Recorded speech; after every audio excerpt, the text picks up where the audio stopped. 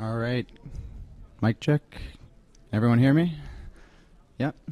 Good morning, everyone, and welcome to the session Injections, Nerve Blocks, Pumps, Spinal Cord Stimulations.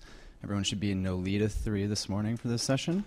And I'd like to get started now and welcome up to the stage Dr. Paul J. Christo. Thanks. Okay, well, thanks so much for having me. I've designed this talk for primary care doctors and for primary care practitioners primarily, so there may be information that's too advanced, and I apologize for that. I tried to modify it based on last year's presentation. So in terms of introduction, I'm an associate professor in the Division of Pain Medicine at Johns Hopkins, and I formerly directed our Pain Treatment Center and our Pain Fellowship Program. The disclosures are listed. Certainly the presentation may contain, and probably does contain, references to off-label or investigational use of products. I have 3 learning objectives for you for this presentation. The first is to identify patients who may benefit from interventional procedures. The second is to recognize procedural interventions for spinal pain, and I listed some for non-spinal pain too. And third, to describe patients who can benefit from neuromodulation therapies. I think that it's important for the primary care audience to understand a little bit about spinal cord stimulation, peripheral nerve stimulation now as well, and then some intrathecal pump therapies, because I think that you're at the forefront of seeing patients who have pain, and if you feel like they may benefit, then you can refer them appropriately. Well, there's no question that we have this dual public health concern now. We have 116 million Americans who are suffering from chronic pain, and then we have the opioid epidemic. And I think that what we're seeing right now is, if you look at the scales, a preponderance of interest in the opioid epidemic, right? Opioid-induced respiratory depression and associated deaths and overdoses. And that's a concern, no question about it, but I think what's happening, at least in terms of the media, is that we're not hearing as much about untreated chronic pain. And chronic pain remains untreated, and a significant public health problem. So I think in time, I'm reading more and more in the literature about some of the problems associated with the downward pressure on us with respect to prescribing opioids. So I think that we may see the light turn colors back to an interest in focusing on how to treat chronic pain and how to best treat it, and that we have a lot of people who are suffering. So the CDC guideline, back in 2016, has put a lot of downward pressure on the prescription of opioids. But what it did do was list their emphasis on non-pharmacological therapies and non-opioid therapies for the treatment of chronic pain. And I want to talk about some of those. I want to talk about the non-pharmacological therapies, because I think we're going to see more and more of those of interest for patients and perhaps for insurers, providers. What are listed there are procedures, others as well that I've listed, exercise, weight loss, CBT, that is cognitive behavioral therapy, and sleep interventions. But, they talk about, the CDC guideline talks about procedures. Specifically, they talk about intra-articular steroids for rheumatoid arthritis, for osteoarthritis. They talk about subacromial burst injections, for example, for rotator cuff disease. And they talk about epidural steroid injections, and they talk about surgery, believe it or not, surgical interventions for decompressive problems. Well, historically, the 20th century was a time when we saw a lot of advances in procedural interventions for pain. Many analgesics were developed at that time, NSAIDs, certain opioids, synthetic, semi-synthetic opioids. Spinal and epidural anesthesia was advanced at that time and developed. And we had a lot of techniques that were developed for not only acute pain, but then for the application of chronic pain conditions.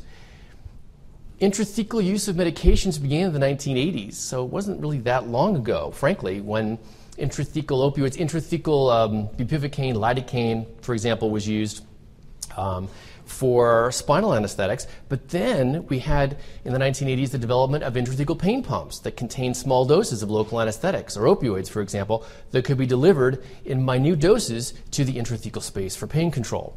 And then spinal cord stimulation. This is such a burgeoning field, it's remarkable. The growth is extreme. That's why I want to talk about it near the end of the presentation. But the first stimulator was implanted in 1967, and it was by a neurosurgeon named Sheely, who placed it for a patient who had bronchogenic carcinoma and intractable pain. And it was reported at that time that even though the patient just lived, I think, maybe a couple of weeks or so after the implantable device was placed, that he had extreme degrees of pain relief from the stimulation device. Well, today, my God, we have 6, I think, different spinal cord manufacturers. Now, 2 manufacturers of peripheral nerve stimulators. So we've come a long way from 1967. Well, why do we do injections? I mean, I think that there are 4 reasons for it, typically. For their therapeutic value, for the diagnostic value. I mean, it can be difficult to cull out what the etiology of chronic pain is. So the anesthetic blocks can help us determine the source of pain. For example, think of low back pain and think of the numerous possible etiologies of low back pain. I mean, low back pain can be due to muscular pain, or it can be due to facet joint disease, herniated nucleus pulposus, for example, disc degeneration. I mean, it's difficult to tease some of these things out. So the anesthetic blocks can be helpful in helping in diagnosing chronic pain conditions, or at least the pain generator. They're useful for prognostic value as well. I mean, so for example, if you think of the facet joint blocks that we do, I mean, those are done for their prognostic value for the purpose of determining whether patients are candidates for radiofrequency ablation, radiofrequency denervation. And then there are certain expectations, certainly, that referral sources have of us when we perform injections, and patients as well. I mean, sometimes patients feel like, gosh, if they just have one injection, that it's going to take their pain away forever. And it rarely does that, unfortunately. But it can make a difference, along with other therapies. And I'm not saying that procedures are the be-all and the end-all of pain control. They're not, but they are useful, and I think we have a good evidence base for several that we use. Well, let's talk about low back pain, because that's one of the top 3 pain conditions. And the etiology of low back pain can be multifactorial. Facets, as I mentioned before, sacroiliac joint can cause low back pain. The muscles can cause it. It can be neuropathic from herniated nucleus pulposus, for example, or from stenosis, central canal stenosis or neuroforaminal stenosis. Let's talk about epidural steroid injections, because they're frequently performed, and the evidence base for them. Well, the indications for epidural steroid injections really are for radicular pain, so keep that in mind. Shooting pain down the arm, down the legs, across the chest, for example. The source is often nerve root irritation or compression from a narrowed nerve or narrowing around the spinal cord, and that can be due to stenosis from bony disease. It can be due to herniation of the discs. It can be due to surgery, frankly, failed back surgery syndrome. Well, the approaches I want to go through are just several. I mean, there are several approaches to performing epidural steroid injections. Most of these are still performed under fluoroscopy and preceded with radiographic contrast. Well, here's a picture of the lumbar spine, just to put things into perspective. What you see here is the dural tube, and then you can see the ligamentum flavum, and that's what we penetrate when we perform intralaminar epidural steroid injections. We go through the ligamentum flavum to access the epidural space. You can see the facet joints here on either side, spinous processes, and the spinal nerves, the nerve roots. Well, when the disc herniates, it can cause extreme pain. Now, when the disc herniates, it can be due to compression of the nerve root, or it can be due to chemical pathophysiology. In other words, the disc doesn't always compress the nerve, leading to radicular symptoms. Rather, inflammatory mediators that are released from inside the disc from the nucleus can leak out and irritate the nerve. And that in itself can cause radicular pain down the arm or down the leg. Here's an MRI. I wanted you to take a look at this, because this is an MRI of what the disc herniation looks like, just in case you haven't had a chance to see what that looks like. What you can see here on the images in the center, you see right in here is the disc, and this is the L5S1. It's an axial view, L5X1. And what you're seeing is the disc herniate off to the left. So here's the left-hand side. And see these little dots here, these little black dots? Well, those little black dots are the L5 nerve roots. So in this case, this patient presented with lumbosacropradicular pain in an L5 distribution on the left side, left buttock, left lateral thigh, lateral leg, into the lateral aspect of the foot. Why? Well, she had an L5-S1 compressive disc herniation.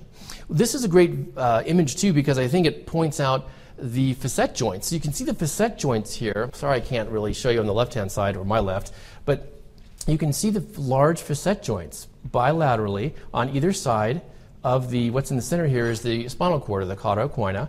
So you can see the joints. They're pretty big. Inside the joints, you can see synovial fluid because they're true synovial joints. And you can see the paraspinal muscles as well. Well, when we perform the interlaminar, right, inter is Latin for between, it's between the lamina. So these are often performed in the cervical spine, thoracic spine, lumbar spine. And we use a needle, we penetrate the epidural, the ligamentum flavum using a loss of resistance technique. And once we access that space, we then inject contrast, and then we inject some steroid, local anesthetic, and saline. Now, there are variations in what practitioners inject, but suffice it to say that it's some combination of that. Now, note too that there's an epidural venous plexus there. So sometimes we get into, when you penetrate the flavum and before you inject. This is one of the reasons that we inject contrast beforehand, because we want to make sure that we're not injecting into the venous system. Now, this is an interesting approach. The caudal approach to the epidural space I use not too infrequently because if patients have had spine surgery. So suppose they've had laminectomy and fusion. Well, you can't enter the lumbar spine where they've had fusion. I mean, I guess you could, but it's a bit dangerous because the flavum doesn't exist anymore. Right? The surgeons go in, and as part of the laminectomy, they remove the flavum. So there's nothing there. There's no loss of resistance. So in those patients who have low back pain, shooting leg pain, this is a great technique because you can access the epidural space from the tailbone area. They lie prone. You insert a thin needle and access the epidural space at the caudal level, inject contrast, inject larger cc volume, maybe 10 cc's, 12 cc's or so, of a mixture of saline, local anesthetic, and steroid. And it bathes the sacral nerve roots. And you can often actually get it all the way up to L5, sometimes L4. Now, you can perform this in the neck as well. Then everything is compact in the neck, and it's a bit more dangerous than it is in the low back, as you might imagine. So, still though, the patients who have neck pain, shooting arm pain can benefit from epidural steroids in the neck. It's usually performed at between C7 and T1. The flavum is the most consistent at that level, but you can perform it at higher levels too. So it's a similar process. The needle's smaller, but sometimes the accessing that space is a little trickier because it's harder to sense and feel that loss of resistance in the neck compared to the low back. Gosh, I think probably in the late 1990s or so, this transforaminal approach was advanced. And you might hear practitioners talk about the transforaminal approach to the epidural steroid. And what this means is that we're targeting a specific nerve root. Example, think of that example before, that patient who had lumbosacral pain, L5 down the left leg.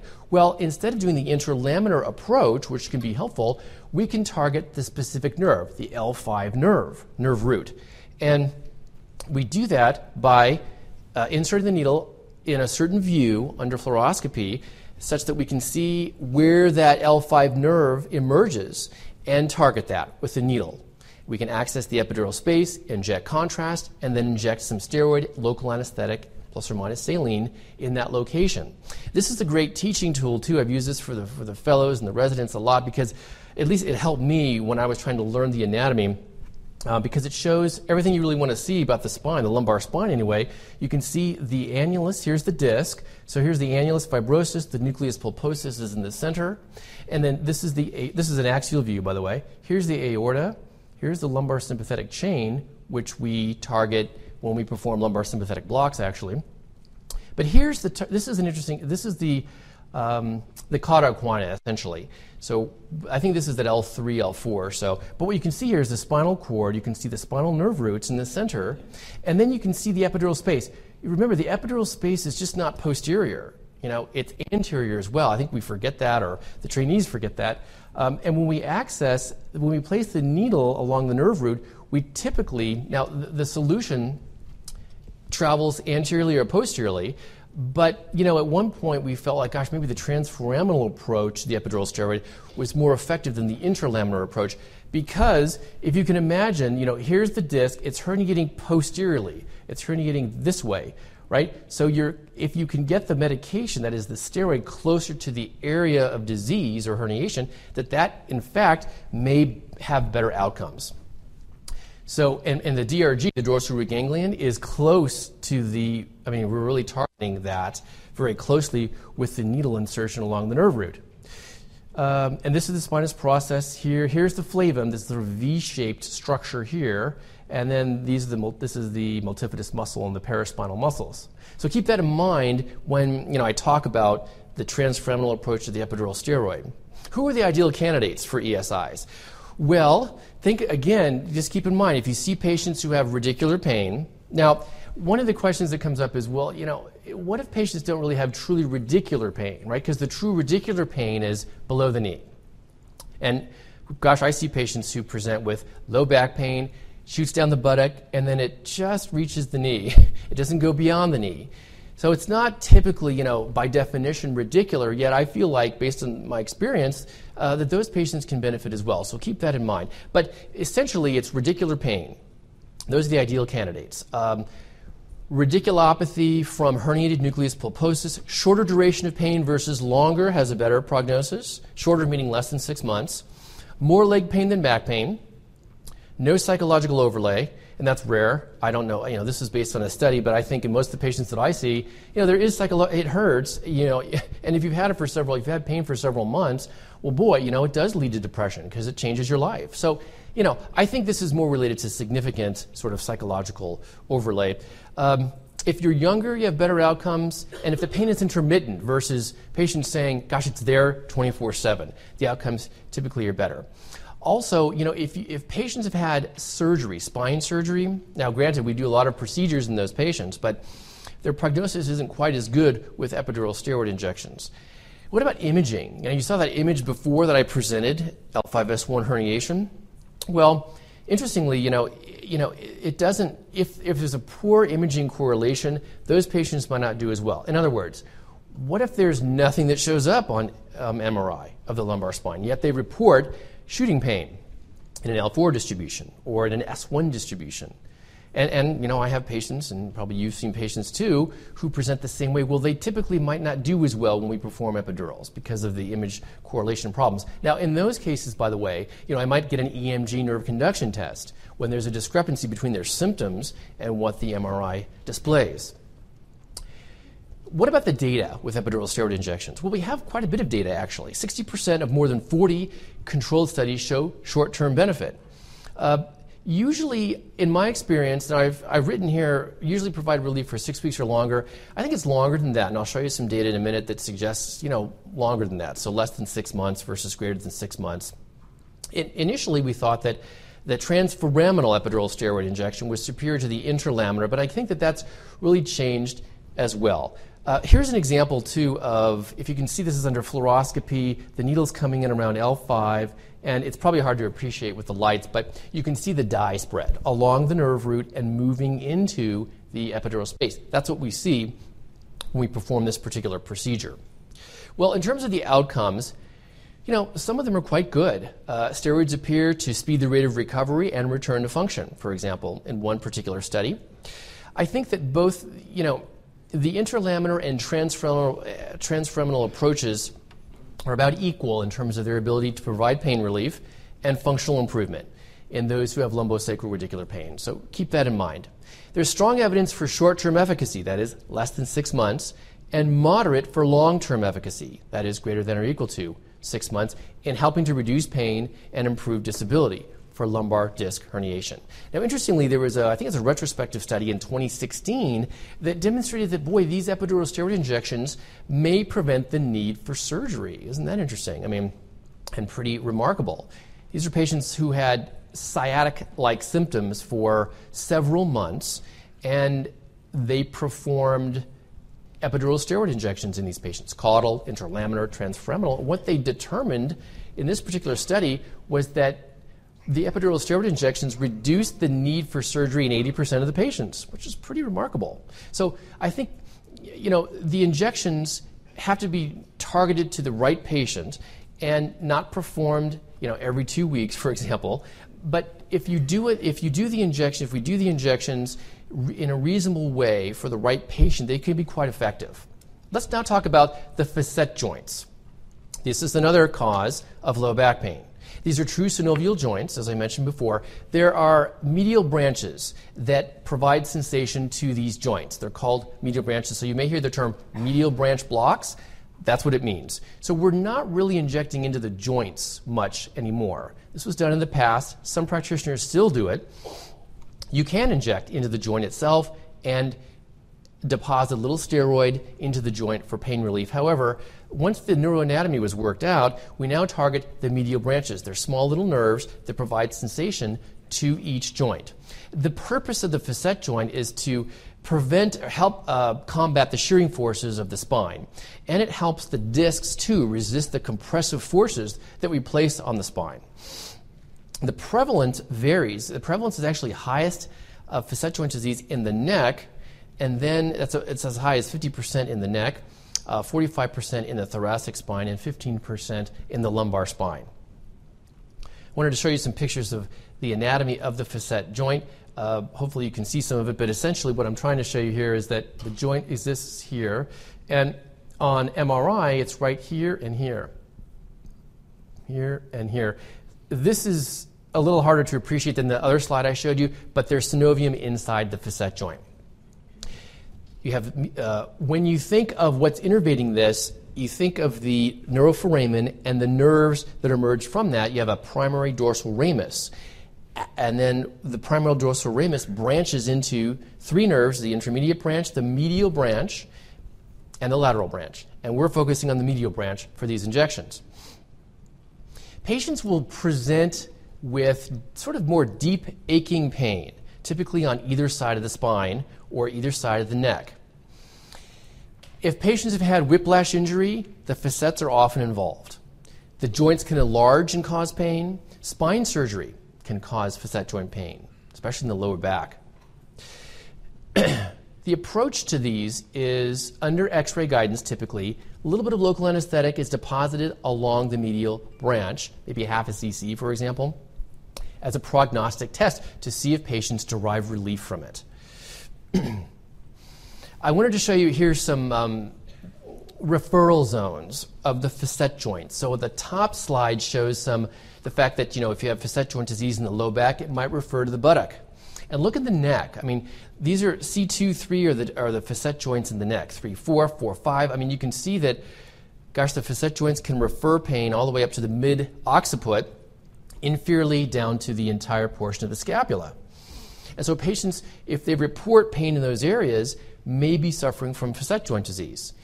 These are referral zones for lumbar facets. It can be very focal, paraspinal, for example, or it can actually refer to the buttock, the posterior leg, the posterior thigh specifically. The leg, yes, I don't really see that as much as I do the back, the buttock, and maybe sometimes the posterior thigh. By the way, we often don't see radiographic evidence of facet arthropathy, which is why we perform these diagnostic or prognostic blocks. So you might not see these necessarily on MRI. The blocks are performed with patients prone, and the denervation is the same. Basically, patients are in the same position. We're looking for about 50% relief after the local anesthetic is injected. And not just for 5 minutes either. We're looking for sustained relief. I mean, the duration of the local anesthetic might be 4 hours, it might be 6 hours, so we're looking for that type of relief before we say or consider those patients candidates for the radiofrequency ablation, which then is performed subsequent to that. 80 or 90 degrees Celsius for about 120 seconds is what we're using now in terms of ablating the nerve, right, denervating it, to provide more sustained relief. Now, the nerves do regenerate, so it's not necessarily going to last for 6 months, 9 months, for example, but the procedure can be repeated. This is just another example of the neuroanatomy at that level of the spinal nerve emerging from the neuroforamen and the lateral branch and the medial branches. And the medial branches are what we're targeting because those innervate the facet joints. Same thing in the neck. I just showed a quick picture here, slide of the neck. The nerves in the neck are very tiny, as you might imagine. I mean, they're small, and they lie along the articular pillar. But the process is similar there, too. that is injecting small amounts of local anesthetic, maybe a third of a cc, half a cc in the neck as a prognostic test. And again, wanting patients to report significant pain relief before we proceed to the denervation procedure. Well, is denervation effective at all? It is. Well-controlled studies have established the efficacy of denervation for the neck and the low back. There's good evidence for managing low back pain, both short and long-term relief. What about predictors of success for radiofrequency denervation? Well, if patients have paraspinal tenderness, less psychopathology, and if they have fewer levels that are affected, they tend to be more successful in terms of the denervation procedure outcomes than those who don't. If patients have long duration of symptoms, 6 years or so, they typically don't quite do as well. Or if they've had previous back surgery, that's tough too, because when the surgeons perform surgery, laminectomy, for example, fusion, it's not that easy. Actually, frankly, when they perform that surgery, I'm never sure whether those medial branches exist anymore. They may just remove those as part of the surgery. So it can be tricky in patients with failed back surgery syndrome. If they use opioids, interestingly, right, they don't typically do quite as well. What about repeat procedures? Patients will say, boy, I got 50% relief for 3 months. I want it done again. Am I going to get the same result? Well, if you look at the data, yes, typically they do get the same result. 85% success in the lumbar and cervical spine with similar previous duration of action. Now, in my experience, that's a little high. I have to say that, not everybody gets the same degree of success, that is, the same degree of pain relief, and for the same duration. Why? I'm not sure. I don't know that we know that answer yet, but I think that in general, patients can get a good outcome the second, third time around. The complications associated with denervation are pretty minimal. Less than 1% serious complications. Neuritis can occur, but we try to reduce that risk by injecting a little bit of steroid through the denervation needle after we perform the denervations. Let's talk about the sacroiliac joint now, because the sacroiliac joint can be another source of low back pain. This is the joint that's between the ilium and the sacrum. The prevalence, I think this is underestimated by primary care doctors and by surgeons as a source of low back pain. It represents up to 30% of cases of axial lumbar pain below L5. So if patients have low back pain, L5 or below, it could be due to the facet joint. We typically see this more in young adults and older adults versus adults that are middle age. There can be intra-articular pathology or extra-articular pathology as well. And if patients have been through trauma, for example, motor vehicle accident, and such, can lead to sacroiliac joint disease. So if in patients who've had sustained trauma, or if you see patients who've been in a traumatic, say, car accident, and they have low back pain, the sacroiliac joint can be the source. Leg length discrepancies are predisposing factors: scoliosis, previous back surgery, and pregnancy. The referral zones for the sacroiliac joint are typically the low back, very low back, L5, buttock, and the thigh. It's rare that, it refers down to the leg or the foot, but in a retrospective study, some patients did report that. Indications for this particular injection, because this joint can be injected with a little local anesthetic and steroid. Pain in the lumbar spine, as I mentioned, buttock, back of thigh. Groin, sometimes I really haven't seen that much. Usually it's very low back, posterior thigh. Keep this in mind. If patients have fallen, again, sort of had a traumatic event, sudden heavy lifting, prolonged lifting, and bending in their jobs, the sacroiliac joint can get stressed and lead to pain. This is approached usually under x-ray guidance, and patients are on their belly. The needle is inserted in the inferior aspect of the joint. Contrast precedes the local anesthetic and the steroid injection.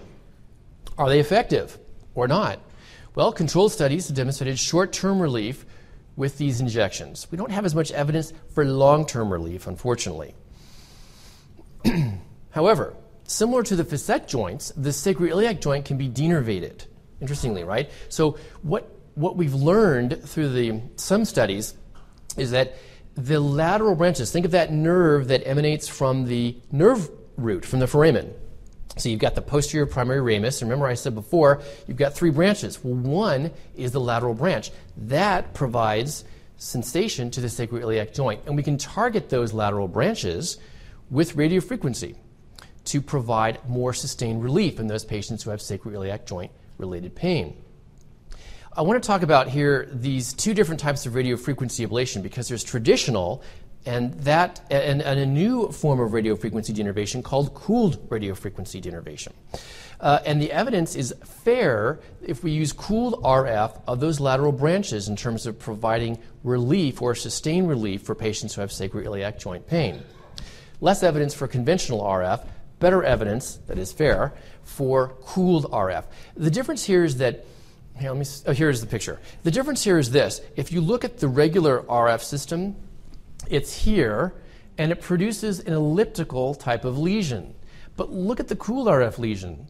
It's about twice the size, and it's much more distal from the tip of the denervation needle. So you're more likely to grab, if you will, or target or treat the lateral branches that provide sensation to the sacroiliac joint because those branches are not really necessarily consistently located. So this provides, at least according to the data right now, more likely better relief and better long-term relief than traditional, conventional that is, radiofrequency denervation. I'm going to branch off for 1 second. We talked a little bit about spinal pain. What about non-spinal pain? Well, I mean, that is 5 different presentations, but I want to talk about knee pain. I want to talk about osteoarthritis briefly because I want you to know about this interesting procedure that uses cooled RF for patients who have chronic knee pain, osteoarthritic knee pain. Osteoarthritis is one of the top 3 pain conditions, and osteoarthritis of the knee affects a huge number of people, 250 million people worldwide. And it, unfortunately, can occur after total knee arthroscopy. Right? I mean, some studies show that 50% report continued knee pain following knee surgery. That's pretty high.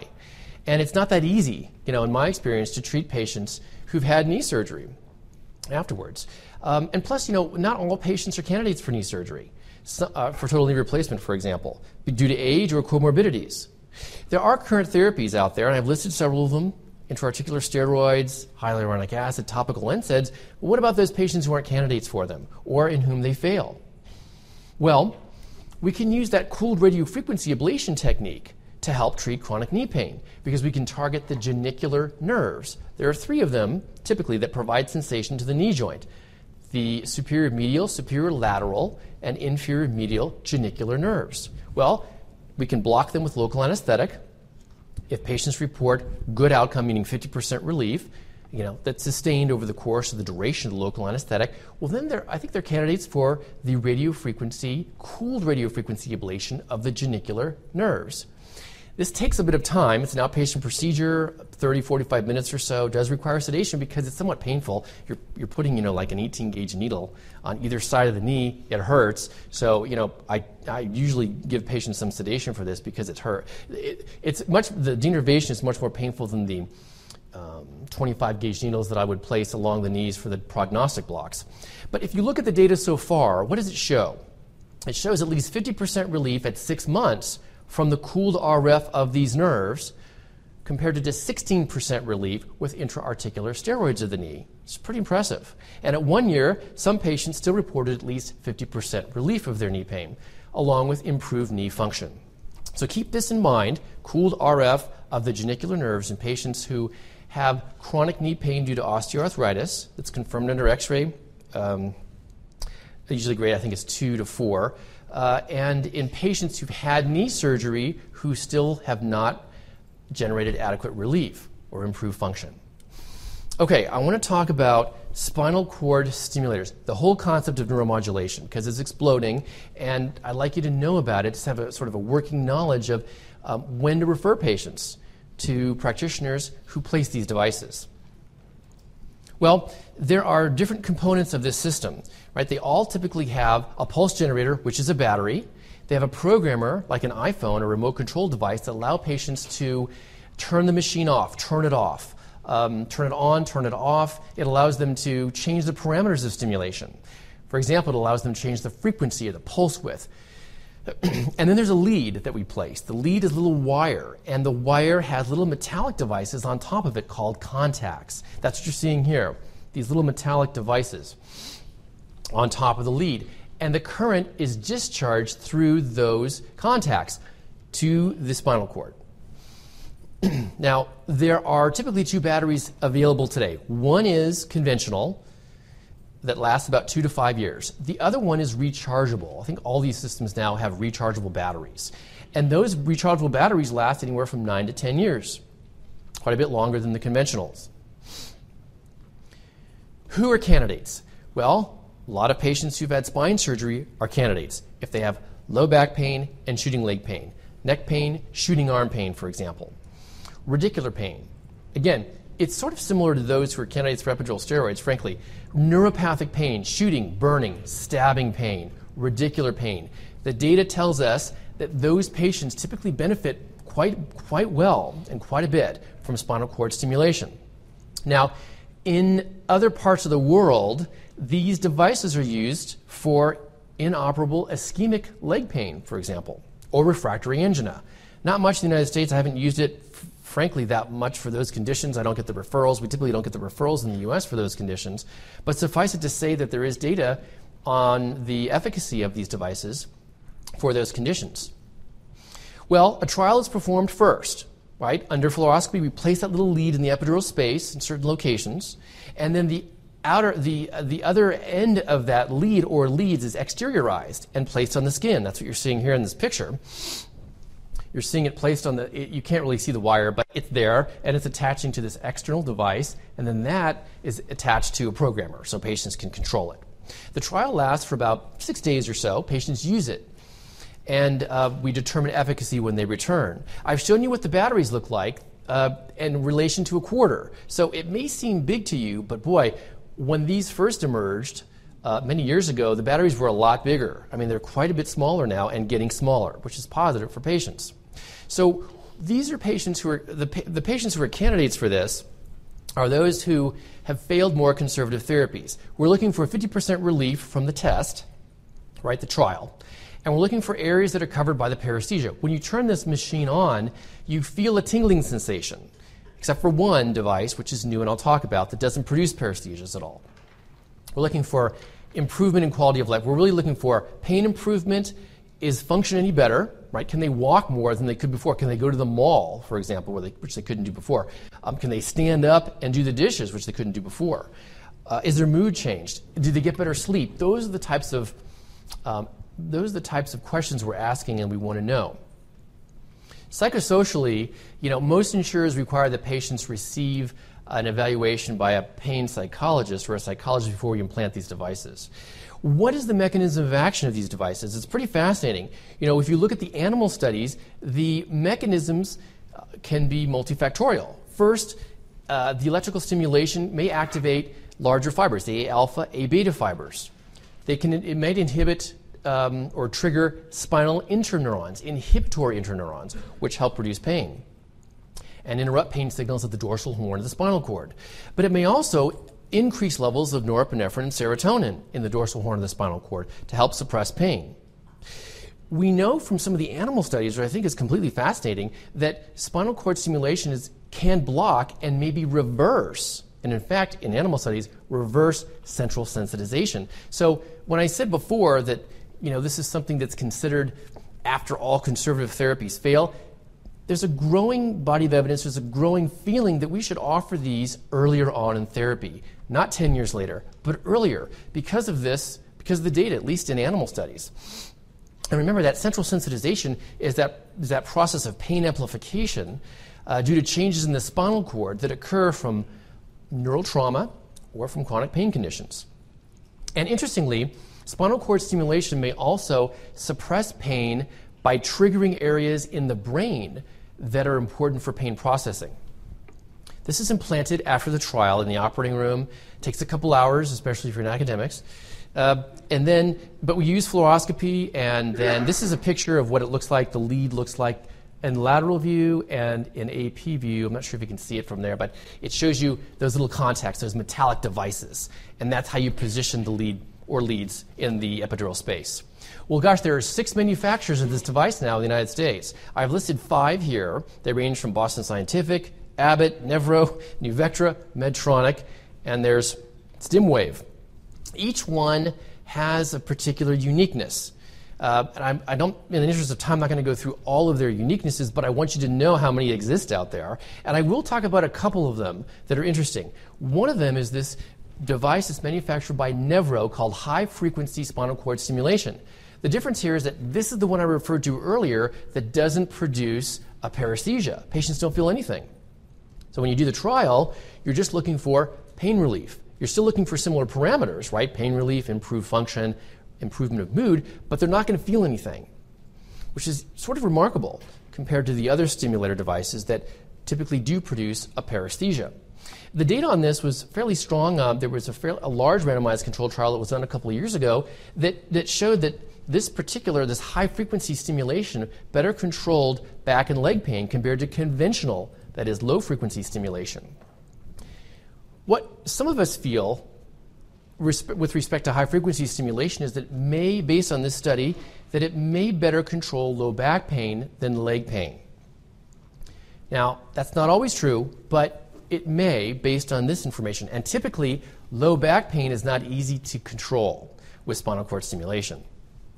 There's a miniaturized system, too. This is interesting. This is another device that does not use a battery.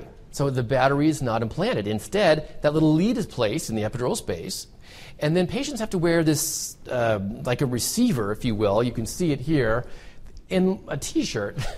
And this communicates wirelessly with the wire in the epidural space to control parameters of stimulation.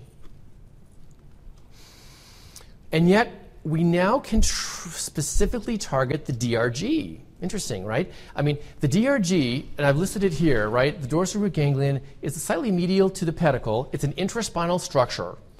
And it houses the cell bodies of lots of different primary sensory neurons. It's key in pain transmission and in modulation. And here's an actual anatomic view of what it looks like. Right there, you can see the DRG in a cross-section. So what we can do now, and there's a manufacturer that has produced a very thin, small wire or lead that we can place along the dorsal root ganglion to specifically stimulate that for pain reduction. This particular device then is called dorsal root ganglion stimulation. It's approved in the U.S. for complex regional pain syndrome 1 and 2. In Europe, it's approved for more than that, but in the United States right now, it's CRPS. You can target, so it's very little energy that targets just the sensory elements of pain transmission, not the motor, so there's an advantage there. Less CSF there. And there is some data that suggests that a year, more patients who were stimulated with DRG who had CRPS achieved better pain relief and treatment success compared to those who had traditional spinal cord stimulator implanted for complex regional pain syndrome. What is the success rate for spinal cord stimulators? This goes back to the information I sort of emphasized before. You know, instead of waiting many years to offer the device, if you have patients you think are candidates, offer it sooner, because the data tells us that the success rate is 85% in patients who are implanted with spinal cord stimulators after or within or less than 2 years of the diagnosis of chronic pain, compared to a success rate of just 8% if the device is implanted in patients who have chronic pain that has lasted more than 15 years. That's a big difference. So I hope you at least will consider this earlier, and referrals to those who provide this therapy earlier rather than later. Is it cost effective? It is cost effective at about 2.5 years. Beyond 2.5 years, the cost of conventional pain therapies outpace the cost of spinal cord stimulation. The upfront cost of spinal cord stimulation is naturally higher than conventional pain therapies. But after 2.5 years, the costs at 5 years, by the way, is about $8,000 or $10,000 different. That is, it's $8,000 to $10,000 more expensive to be using conventional pain therapies than it is spinal cord stimulation. What are the conventional pain therapies? Well, visits to the physician, ER visits, imaging, MRI, CT, myelograms, PT, that is physical therapy, chiropractic, all of these were considered in this particular study. I want you to know about peripheral nerve stimulation. This is an emerging area. There are 2 manufacturers of peripheral nerve stimulators now. One I've listed here, and you can see what it looks like in relation to the hand. So it's about 15 centimeters in length. It's very flexible. It has those 3 little contacts at the end of it. Think of those metallic contacts that I mentioned before. Well, there are 3 at the end of this. This is placed with a needle along the length of an injured nerve. If someone has, for example, ilioinguinal neuralgia of chronic, groin pain or testicular pain, vaginal pain, or labial pain, well, you can target that specific nerve with this small lead or another one that's been recently approved. So this is really used for peripheral intractable chronic pain, that is neuropathic pain, from post-surgical neuralgia or post-traumatic neuralgia. I've placed this in patients who've had and who do have post-stroke shoulder pain, interestingly. And you can target the axillary nerve. This is usually done under, it can be done under fluoroscopy, but more likely ultrasound guidance, targeting the nerve, using a needle, placing the needle and then near the nerve, and then depositing this particular stimulator along the length of an injured nerve and activating it. So it's actually can be quite effective, and the data on this I think is still preliminary, frankly, but at 3 months, at least according to one sort of preliminary study, patients reported significant pain relief. And it was safe up to 1 year. I would say that when I've placed this in patients who certainly report pain relief more than 3 months. I think 6 months or longer or so. So I think this is an interesting therapy that doesn't target the neuraxis, it doesn't target the spinal cord, rather it's targeting disease and injured peripheral nerves. All right, let me talk about implantable drug delivery systems, that is intrathecal pumps, and when they might be used and useful. This is a hockey puck-shaped device. You can see the picture of it there. It contains local anesthetic or opioid or clonidine, for example, certain medications that are used in the intrathecal space to reduce pain. This is implanted in usually the right or left lower quadrant. It can be also implanted in the low back, but more likely in the right, left lower quadrant of the abdomen. And the catheter, which we can see right here, is attached to the pump. The catheter is tunneled subcutaneously from the pump all the way to the intrathecal space, and that's where the medication is delivered. Well, I think that these systems are useful for patients who have cancer pain. I think that's fairly clear. Now, we don't get a lot of referrals, unfortunately, still from the oncologists for this. I'm not sure that they fully understand or appreciate that this exists, but for cancer pain, it can be quite effective in terms of reducing opioid doses, because we're using very tiny doses of opioids through the pump. Example, maybe 2 milligrams of morphine intrathecally, maybe 5 milligrams of bupivacaine, tiny doses. And it allows the GI tract to be bypassed in terms of side effects. Now, there are side effects associated with this, no question, there can be. But in those who have cancer, and it's intractable, and they're not getting enough relief from oral opioids or other therapies, or they're experiencing side effects from them, excessive sedation, for example, or nausea or constipation. Well, this is a system that can help. It's over time, the implantable drug delivery systems have been used less for non-cancer pain. Nevertheless, it still can be useful in select patients. Those who have had spinal surgery and who have persistent low back pain, for example, or leg pain, can be useful. We use opioids. We use bupivacaine, so local anesthetics, baclofen, quite useful for patients who have spasticity. Right? These are patients who have perhaps multiple sclerosis or who have had traumatic spinal cord injury and who have bad spasticity and who really are not benefiting from oral baclofen. Intrathecal baclofen can make a world of difference. So the indications would be for refractory pain, not necessarily for patients who've failed high-dose opioids. Rather, this might be considered before opioids, or certainly before high-dose opioids. And the outcome, often is more effective pain control with fewer side effects. So the take-home points are these. One, I think the CDC guideline certainly has moved many of us away from the prescription of opioids. It lists procedural interventions for pain control, and frankly, it seems as though because of the CDC guideline, other policies, that we may actually have fewer pharmacological options for patients in pain. So I think procedures are up and coming, and it's important to know some of the data behind the procedures, that they can be effective, not necessarily for everybody, but for certain pain conditions. There's good evidence for short and long-term benefit associated with epidural steroid injections in selected patients. There's also good evidence for both short and long-term relief with radiofrequency denervation of the lumbar spine and the neck. Also, consider cooled RF for the knee. Consider cooled RF for the sacroiliac joint for more sustained pain relief.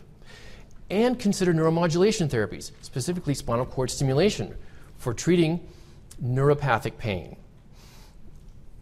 Shooting arm pain, for example, shooting leg pain. Also intercostal neuralgia, I did mention that earlier, but some patients have bad shooting pain that starts from the posterior aspect of the back, shoots anteriorly. I didn't go through there are other, perhaps applications of spinal cord stimulation. Visceral pain is another one, perhaps, that's up and coming. But at least you'll have an idea for when patients might be considered for spinal cord stimulation. Intrathecal pumps, I think, again, if you see patients who have intractable cancer pain aren't benefiting, refer them to a practitioner who places pumps. Or if they just aren't benefiting from other therapies and have had very significant back pain, or they have failed back surgery syndrome, for example, might be candidates for intrathecal pump therapy. And finally, there's an emergence now of peripheral nerve stimulation for peripheral neuralgias, which I think is intriguing and can be quite helpful and is minimally invasive. Well, listen, thanks so much for your time.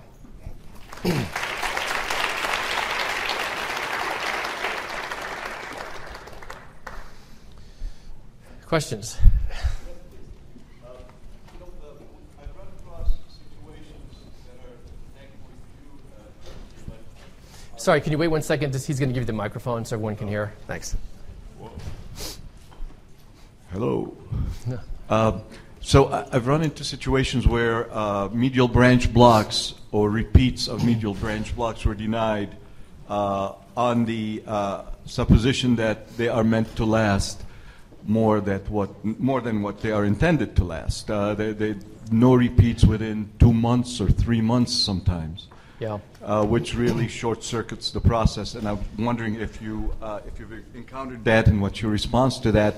And one second question about the cervical medial branch block, and whether you ascribe to the method that Dreyfus out of Washington describes of approaching it both direct AP and in an obliquity to address the full range, a contour of the nerve. I think that's about. Oh, and one other thing: the sacroiliac joint. If your region does not have access to cooled RF, how do you present that potential treatment to the patient? And do you recommend doing it without cooled RF? Okay, and how sure. do you go about doing that? Okay, sure. Let me take the last question first.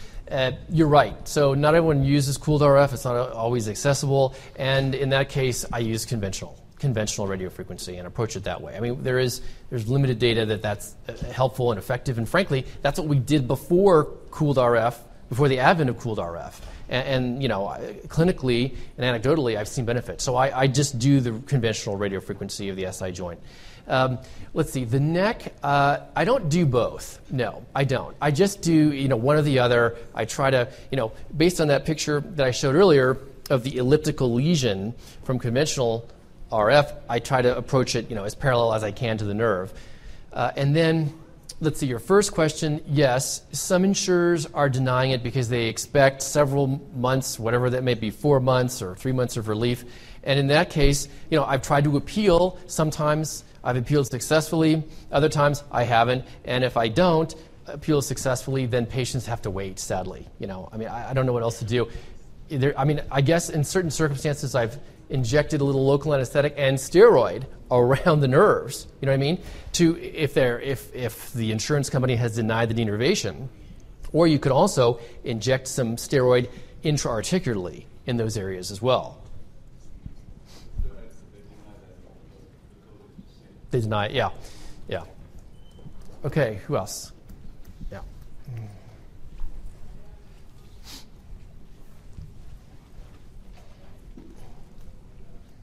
Okay, sure.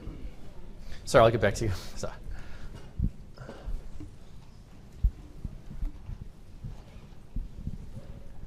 We understand that there are several different ways to kill a nerve. You can kill it chemically with alcohol or phenol. You can kill a nerve with radiofrequency ablation. You can kill a nerve by inducing a frostbite with cryoneurolysis. Mm-hmm. How does a radiofrequency induce a cold lesion? How does it induce a cold lesion? Yes. It's doesn't. Not cryoneurolysis. You're not inducing a frostbite on you're the right. nerve. No, it induces a hot lesion. It produces, this is usually done at 80 degrees Celsius or 90 degrees Celsius, so it's quite hot, and it's the heat in this case that induces the lesion. Are you talking about the cooled RF? Sorry, are you talking about the cooled RF? I'm talking about the cooled RF. That makes no sense to me. You're right. It's a good question. And the physics of that, so cooled RF we used before, we used it for pain, and I think in cardiology, for example, and in oncology, and it uses water that basically cools the surrounding tissue. This is what it does. It cools the surrounding tissue and increases the heat that is produced by the tip of the needle. So when I say cooled, it's sort of a misnomer. It's really not. You're not really producing a cool lesion. It's a hot lesion, but it prevents charring around the area outside the nerves.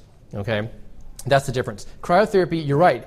There's data on cryotherapy too. I didn't discuss it here, but cryotherapy can be quite effective in ablating nerves. Not used as much, frankly, as the heat therapy, but that also can be an effective tool. Yes?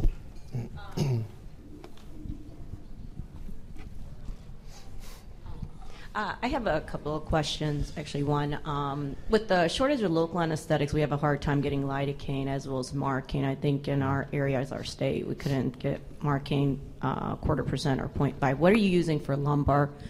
Third alternative local anesthetic when those are not available, as well as intra-articular joint injections. So you're saying bupivacaine is not available? Yeah, 0.25 and 0.5. They have 0.75. Can you use lidocaine? Lidocaine would be. Let's say that's on short. Let's say that's also not available. What about Procaine? Some people said ropivacaine.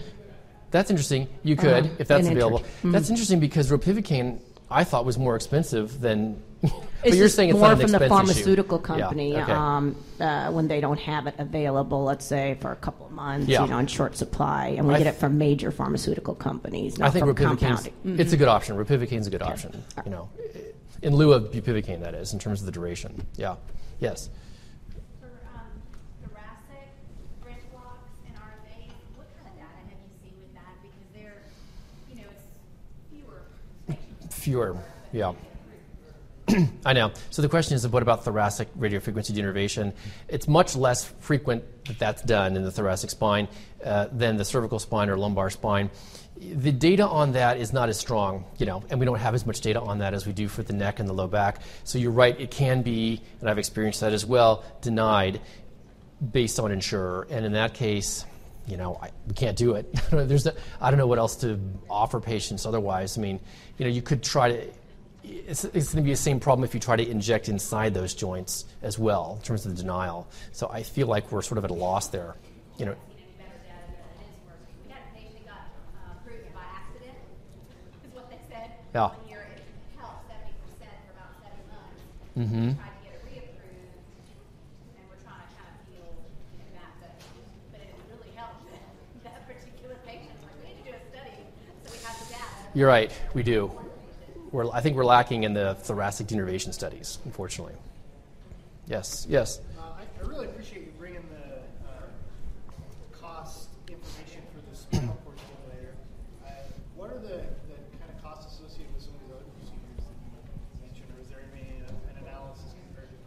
Oh, good. So the costs of the other procedures. I don't know that I have. You mean like comparative data, like I did with the stimulators? Great. That's a great question, and I don't know if I've seen anything recent that compares, for example, physical therapy to lumbar facet denervation, right? Because those are the studies that more and more we're asked to do, these comparative data analyses. So I haven't really seen that, unfortunately. Yeah. Okay, is that it? Great, thank you.